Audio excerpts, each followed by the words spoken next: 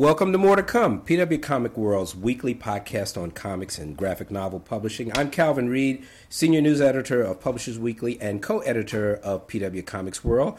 Check us out at publishersweekly.com/comics, and you can subscribe on iTunes. So welcome. In our interview special this week, we're going to be talking to an old friend of mine and a terrific New York comics artist. In my humble opinion, Pete Friedrich.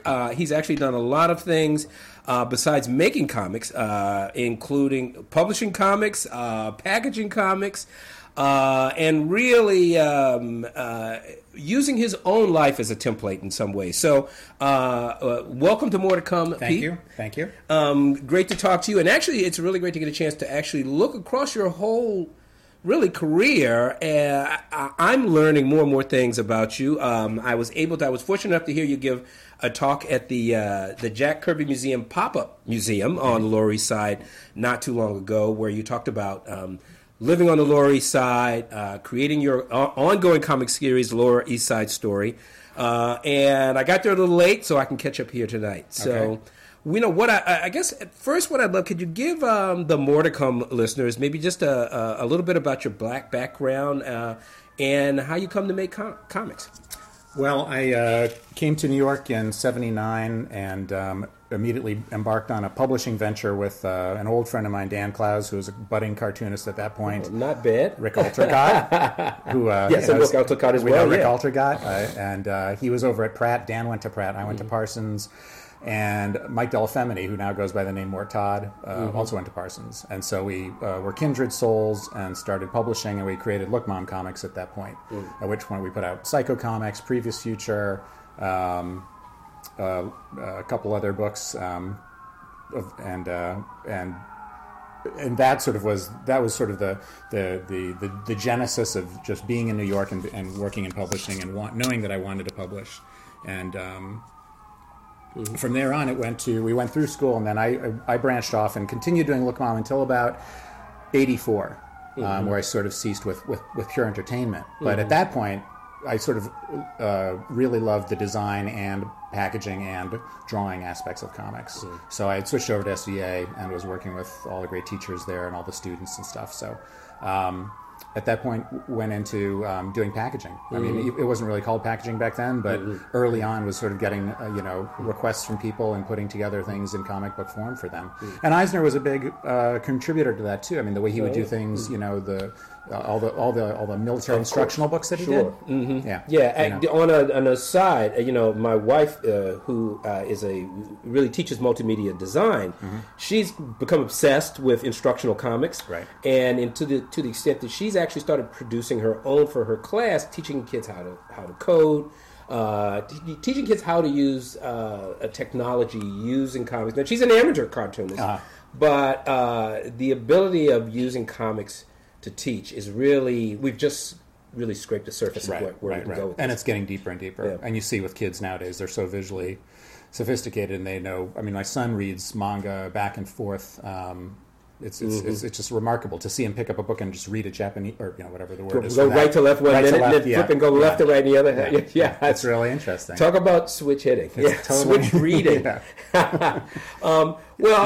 Excuse me. Go on. So in that time period, there was also that interesting hybrid of living in New York. Hip hop was emerging. A lot of hip hop artists love comics as well, so we did a lot of design in that sense of doing record album covers with comic book characters on it. Statue of Liberty was having her anniversary, and so we got assigned to do a book about that, this history, and that was all comic book history. So over the years, I've seen you do.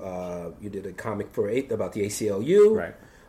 You've done materials on where I'm just escaping me right now. Yes. You've done comic strips. Was this travelogue anthology that you put together? Road Strips, yes. Road Trips, excuse me. Right. That was in 2006. Road Strips was for Chronicle Books. The original impetus of Road Strips was to find and have one artist from every state in the United States do a story about what it was to be from that state. I hometown pride. And what other projects have you done? As you are also now, you have really a more formal entity for producing comics for other people. Right. Now we've created a firm called Page Turner, and that's created with Joan Hilty, who is a former editor at DC Comics, the Vertigo imprint.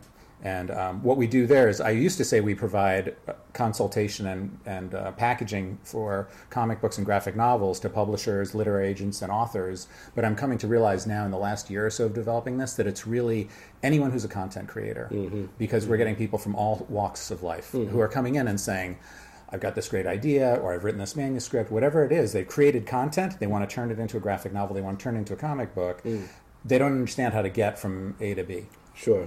And they can come up with fantastic ideas, and they want to see it in that form, but to actually get it into that form, it's not only just the practicality of knowing which artist to use and what scripter to use and what penciler and like how to find all those people, which is what we help them with, but it's also just translating your story into dialogue and into something that's a compelling narrative like that in that form.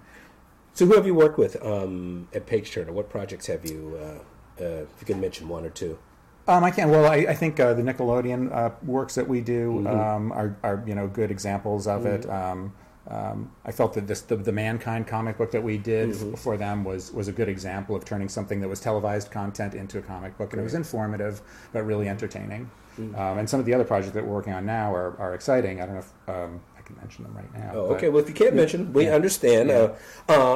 And I also, just very quickly, I wanted to mention, because you brought a new book in here today that I hadn't seen before, which is a collection of some of your non-Lower East Side Story comics, which I wasn't familiar with at all. But I'd love to hear more about them outside the panels. Yeah. Well, Outside the Panels is a compilation. I think when I left the Lower East Side and when I left New York, I left in basically 1990 for about a period of 11 years, and I relocated to San Francisco, sort of following that underground comics dream, right? There you were. Yes, from New York to back to Haight-Ashbury. Exactly. It's just like from one underground comic book world to another underground comic book world, and just created a lot of work out there for Fantagraphics, for Ripoff Press, for all the presses that were around back then. But I tended to do sort of short stories. I tended to work in that sweet spot of sort of 5 to 7 pages, and working with other wwriters like Dennis Eichhorn. He was doing things like that. Real life stories, real life, and one day real life comics, real stuff. I get them all confused. Several. But I do remember his series. Yes. So it was and anthologies were in sort of a heyday back then as well. It was easier to get your work in some of those areas. And so these are comics that you collected between 1982 and 2012, right. And it runs the gamut. It looks like some more Lower East Side stuff. But I guess other things as well. Yeah, it's a pretty wide gamut. Yeah, it tends to be sort of dark humor, but all right. Well, that's living on the Lower East Side will do that to you. Obviously, what I'm really anxious to talk about is Lower East Side Story, which I've fortunately been able to kind of now are these. Did you have some new issues that came out recently, or the last issue number 4 is the most recent issue, and that came out for SPX, which was several months ago. Well, number one, as someone else who lived on the Lower East Side and continues to live on the Lower East Side, I connected with these comics right away. It's a great story, but really this is a story that intersects, I think, with what has come to be an important part of your life. So maybe you could give our readers, our listeners, I'm sure they read as well. Turn them into readers. But our listeners maybe a little bit, because this is really, not only is this a great story kind of about urban pluck and determination, but really this is a history of New York City. Of a section of New York City during really probably one of the most tempestuous times or tumultuous times in the city's history. Yeah, you said it perfectly. Yeah. Lower East Side Story does involve an ensemble of characters, and you will find as you get to know these characters that some of them are. It's definitely a story of survival, and it's a story of rebirth. And you find some of these characters are dealing with huge inner demons, and some of them are dealing with huge external demons. And that's what I found so fascinating about both living down there at the time and then actually, leaving and going to California gave me this odd perspective. At first, it sort of seemed surreal that it actually ever happened. Yes. But then, I was getting letters from people and saying, well, this and this just turned into such and such a store, and it was, it was being gentrified. And so I knew that there was something that it was being built on. But paint the listeners a picture of the Lower East Side in 1980. Okay. For those, like many New Yorkers we encounter today, who maybe weren't here during those years, Right. and who walked blithely around the Lower East Side Right. in ways that you couldn't. you wouldn't have even considered doing, or ride the subways. Yes, I mean, I ride see the people in the subways, subways these bicycle. days with their laptops out. Right. It would have been inconceivable of me to Absolutely. do that. And I got here in 1981. It was just a different world. It was. But paint a picture of. Now, where did you live on the Lower East Side? If I may I've say. in various places. Various I sort places, of jumped from place to place, actually. All right. Well, so paint it's us a like picture for those who weren't here.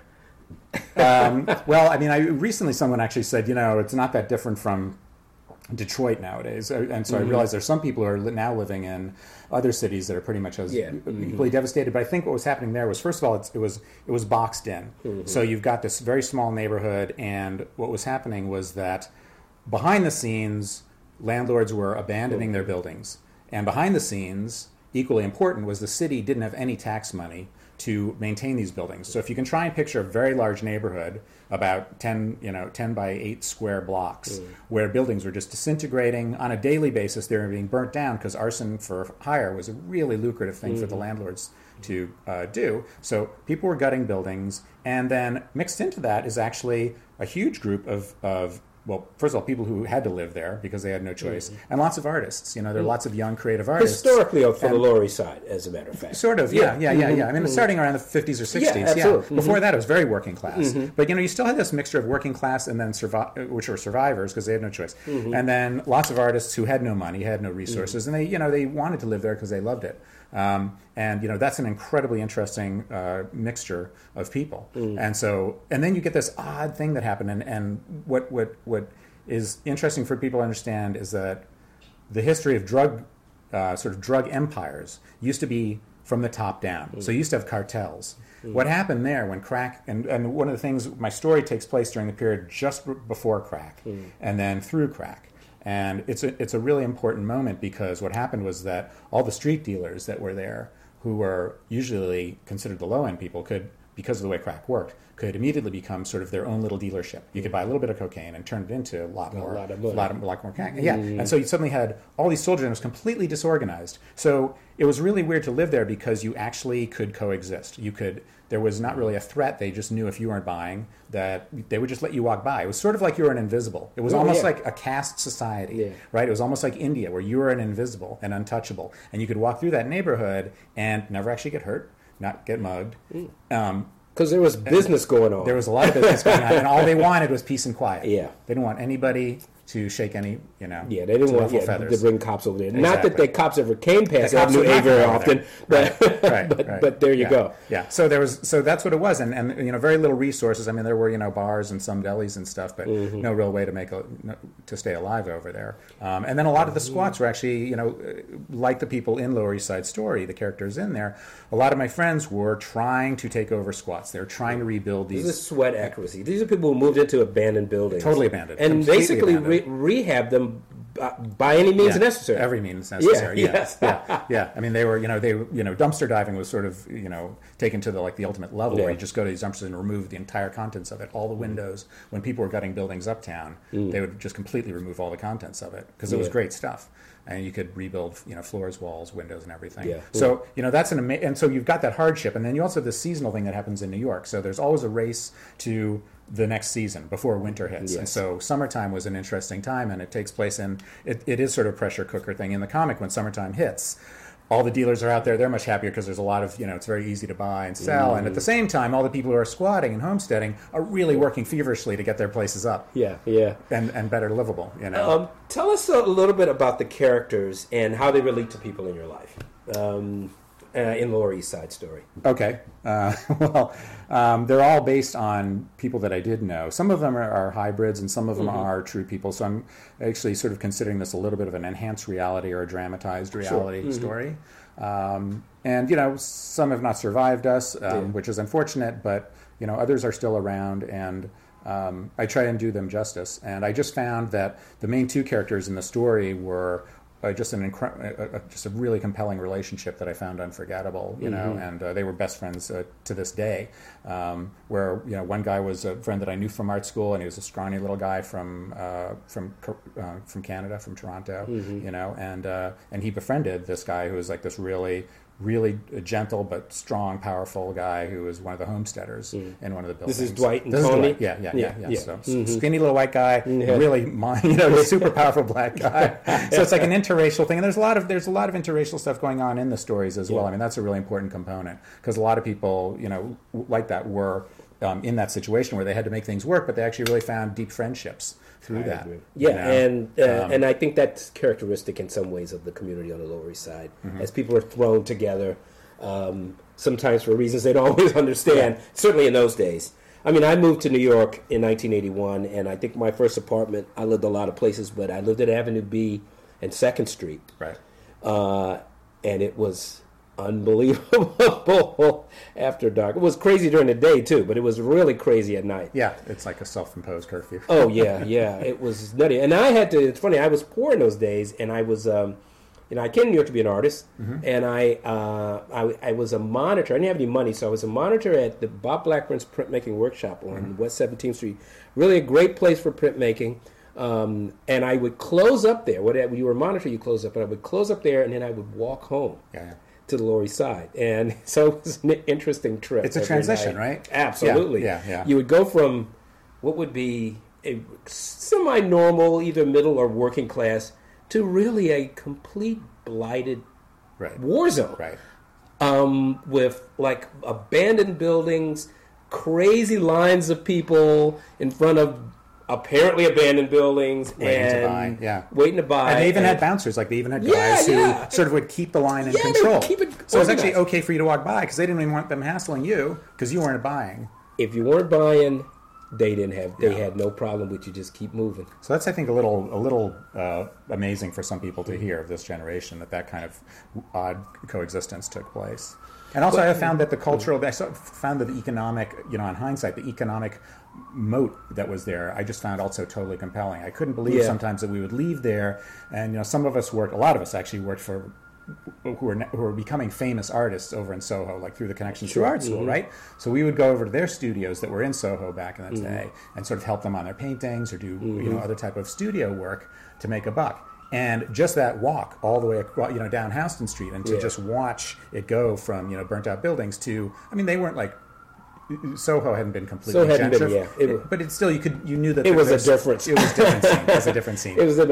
Soho wasn't the Soho we see today. It's not today, but you could tell because it was still an art. I mean, in the 81, 82, 83, it was still, Soho was still an artist. Yeah, it was. Community, which it's hardly can be described as that now. No. Soho's just a big outdoor shopping mall now. But in those days, it was still an artist area. But it was stable and safe, and it had light, it had street lights. Yeah, and there were bars. There were bars. Yeah. It was, it was a nice bohemian hangout. And then you could walk, you walk up from there through NYU over to Fifth Avenue, and then you're in. Yeah, then you're in shiny New York. Shiny New York. But back on the Lower East Side, it was a different world. Right. And Lower East Side Story, for me, captures so much of that time, both in the characters and also in your style of drawing, which is very kinetic, very, I think, very dynamic. You've got a great style that's a little cartoony, well, a lot cartoony, but you really capture both personalities.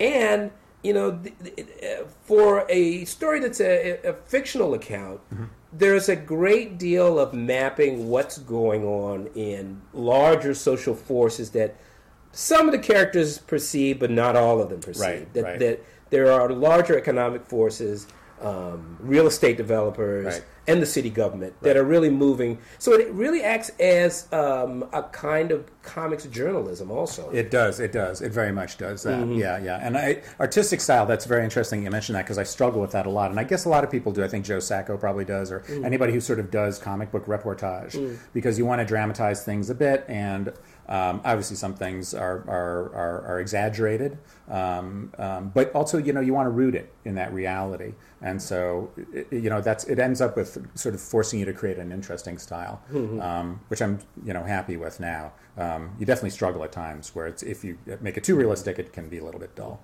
No, I was just your comment was really interesting that it's true. A lot of my characters are really ignorant of what's actually happening outside of their world, and that's one thing that in thinking about this a lot, I realized was true about all of us. Even now, even years later, when we go and we talk about it, we actually still talk out of, some of us who were part of like the grassroots homesteading organizations became much more knowledgeable. But there's a lot of us who just saw it happen. We got hit by the tidal wave.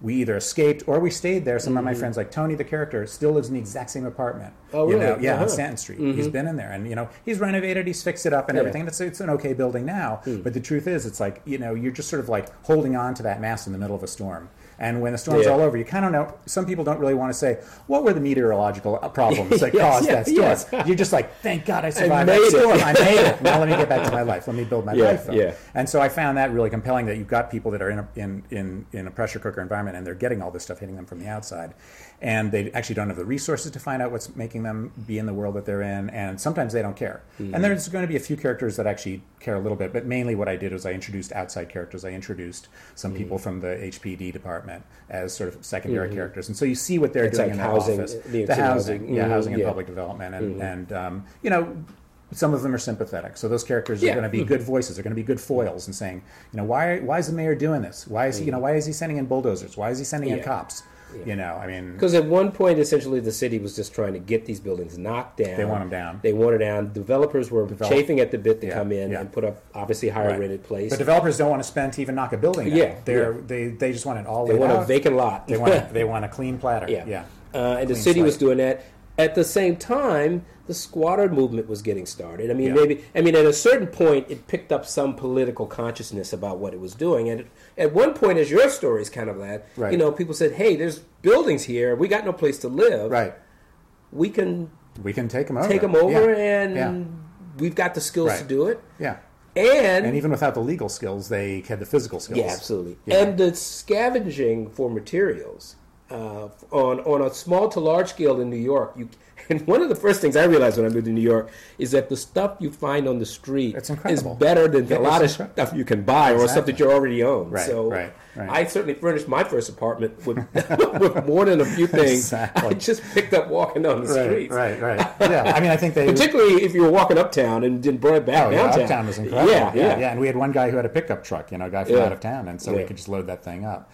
But it's even funny. I remember they changed the laws to make it illegal to, steal those milk crates because every deli, every restaurant, because all of our furniture was just those blue milk crates. Sure, yeah. A lot of the characters in Laurie's side story have that. That's what their furniture is composed of. But the story also it brings together so many threads that I lived through. Both the squat movement, the beginnings of the crack. I got here just as the crack epidemic hit the Lower East Side. Before that, it was primarily heroin, right? And that was still going on. It was.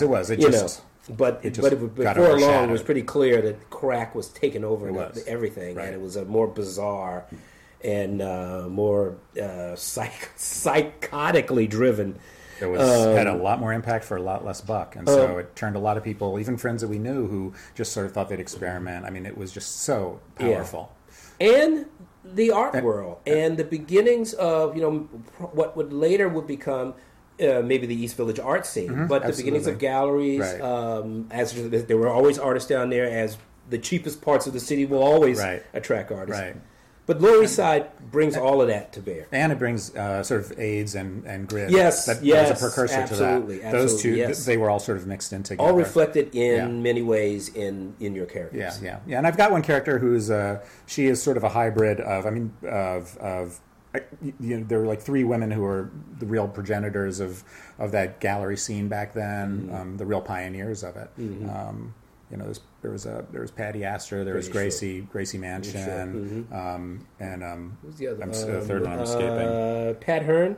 Yeah, exactly. Pat Hearn. Right. Yes. Right. And you've got a character, Karina. Right. She's the hybrid. Yeah. Of those, right. We sort of knew people like that. I didn't know them personally. Yeah. Those gallery owners. That was a little bit outside of my world. Yeah. Well, I knew Gracie Mansion. I never knew Patty Astor, and one of the things I did during the '80s, I was down there. Me and a bunch of people started an art magazine down there called 108, which is the loft we were living in on the Bowery at the time. So cool. This was during the mid-1980s. Really, as the neighborhood was starting to really change. Right. And it wasn't quite the, by 85 or so, it wasn't quite the blasted landscape. No, it was a rapid. That's a funny Yeah. thing is that it's such a rapid destruction and such a rapid rebuilding. Yeah.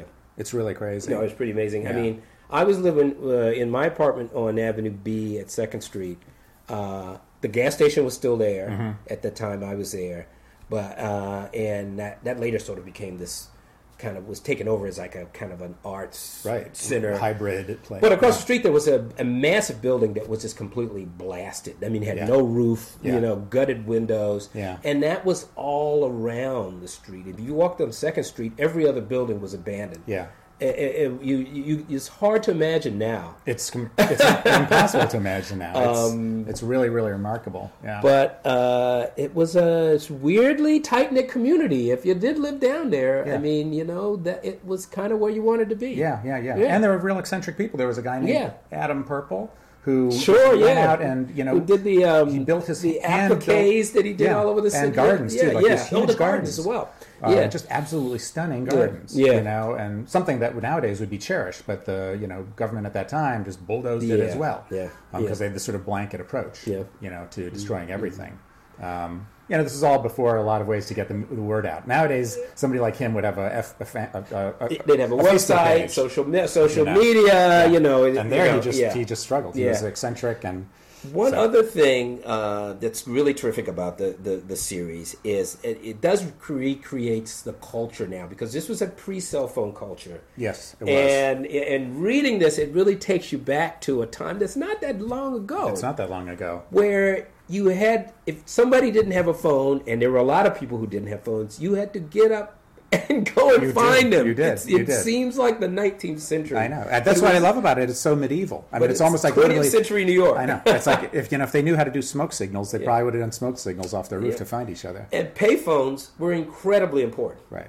Because that's how you called people or did anything. Really. Exactly. You hung around with a payphone. Yeah. And we knew the numbers how to reach people on payphones. We knew how to. Well, I shouldn't say we knew, but there were payphones that were jacked in a certain way that you could make calls out as well. So there's a lot of rigging of that system. And that also was totally amazing to me. And I thought for anybody who reads this nowadays, who's used to a completely different world of communicating, it was just fascinating. Yeah, it really was. And it also made sense. That's why in a lot of the stories there's stoops. I mean, that's the New York culture of stoops is a big thing, right? And like any New Yorker knows stoops, but stoops really had a meaning back then because you knew you could find certain people at certain stoops at certain times.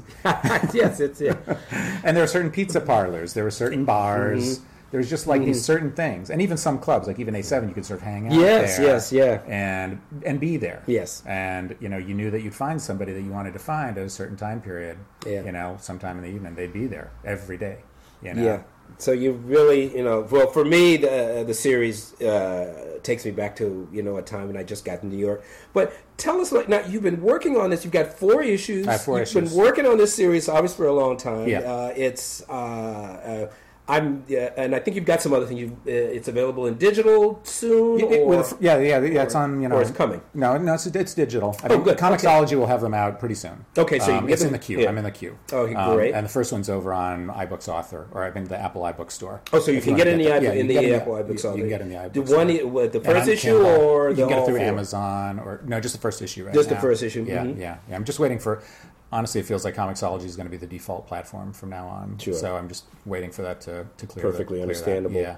And is there a book collection at some point? There will be. I mean, one of the funny things is every time I do an issue, I end up wanting to really reconfirm where my storyline was going to and reconfirm some facts, and so I do a little bit of research. So rather than just writing a drama, which I can knock out pretty quickly, I actually go do some research. So every issue is sort of heavily researched to confirm what I'm telling is true, that there's a basis of truth behind it.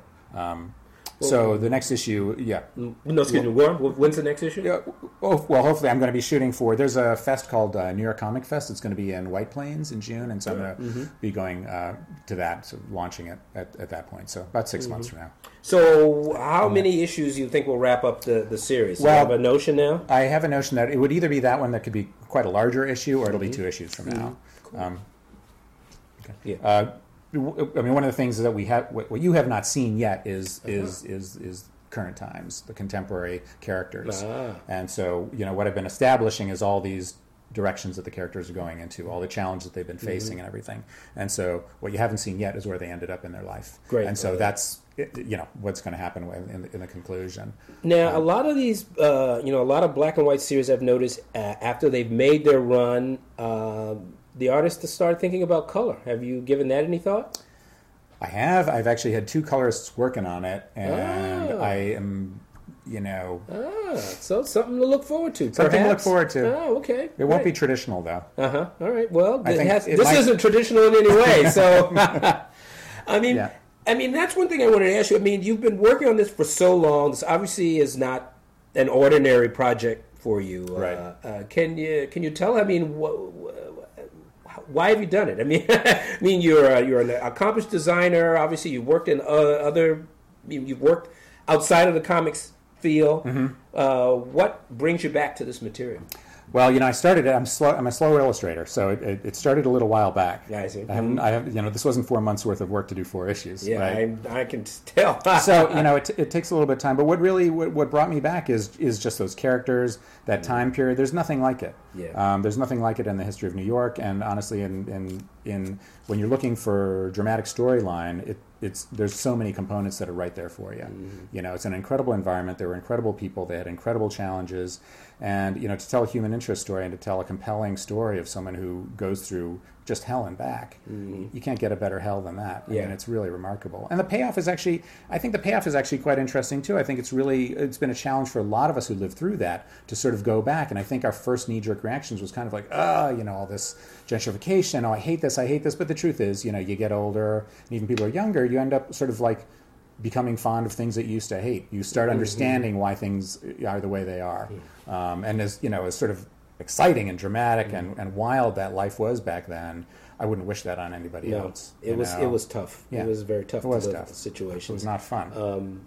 But once again, you were surrounded by a lot of great and then sometimes not so great people. Yeah. But vivid people. Very vivid. Very vivid. Yeah. So that's what keeps pulling me back, and that's what will get me to conclude this story. It's just an amazing environment to tell a story in. Well, I'm a big fan. I can't wait to see the next issue. I've been waiting for years between issues, it seems, in some instances. I'm so but sorry. That's all right. When the next issue shows up, I'm always happy. All's forgiven. Right. Look, thanks so much. I'm getting faster. Well, there you go. So that, and believe me, all the encouragement and readership and everything has also really got me working much faster too. It took me a long time to do issue number 1, less time to do 2, and then when you get readers and you start getting emails from people, there you go. Facebook compliments and stuff like that. It's like it really is very inspirational. Well, it was a great being in a group. I mean, usually I see an issue and I see you or I get one from you. So it was really great actually to see you at the Jack Kirby Pop-Up That was Museum. Fantastic Great event. turnout. Yeah. Very enthusiastic response. Yeah. Obviously, everyone Amazing can connect. Yeah. And held the pop-up store was on Delancey Street, not too far from the birthplace of Jack King Kirby. Right. So we were all sort of basking in what the Lower East Side means in the biggest way. So, look, Pete, thank you so much for talking to More to Come. It was more than a pleasure. I appreciate it.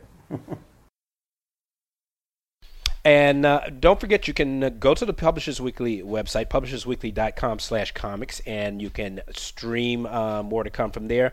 And we encourage you as well to go to iTunes, where you can subscribe to More to Come and have it show up, immediately on your various podcast listening devices, automatically every time. So subscribe on iTunes.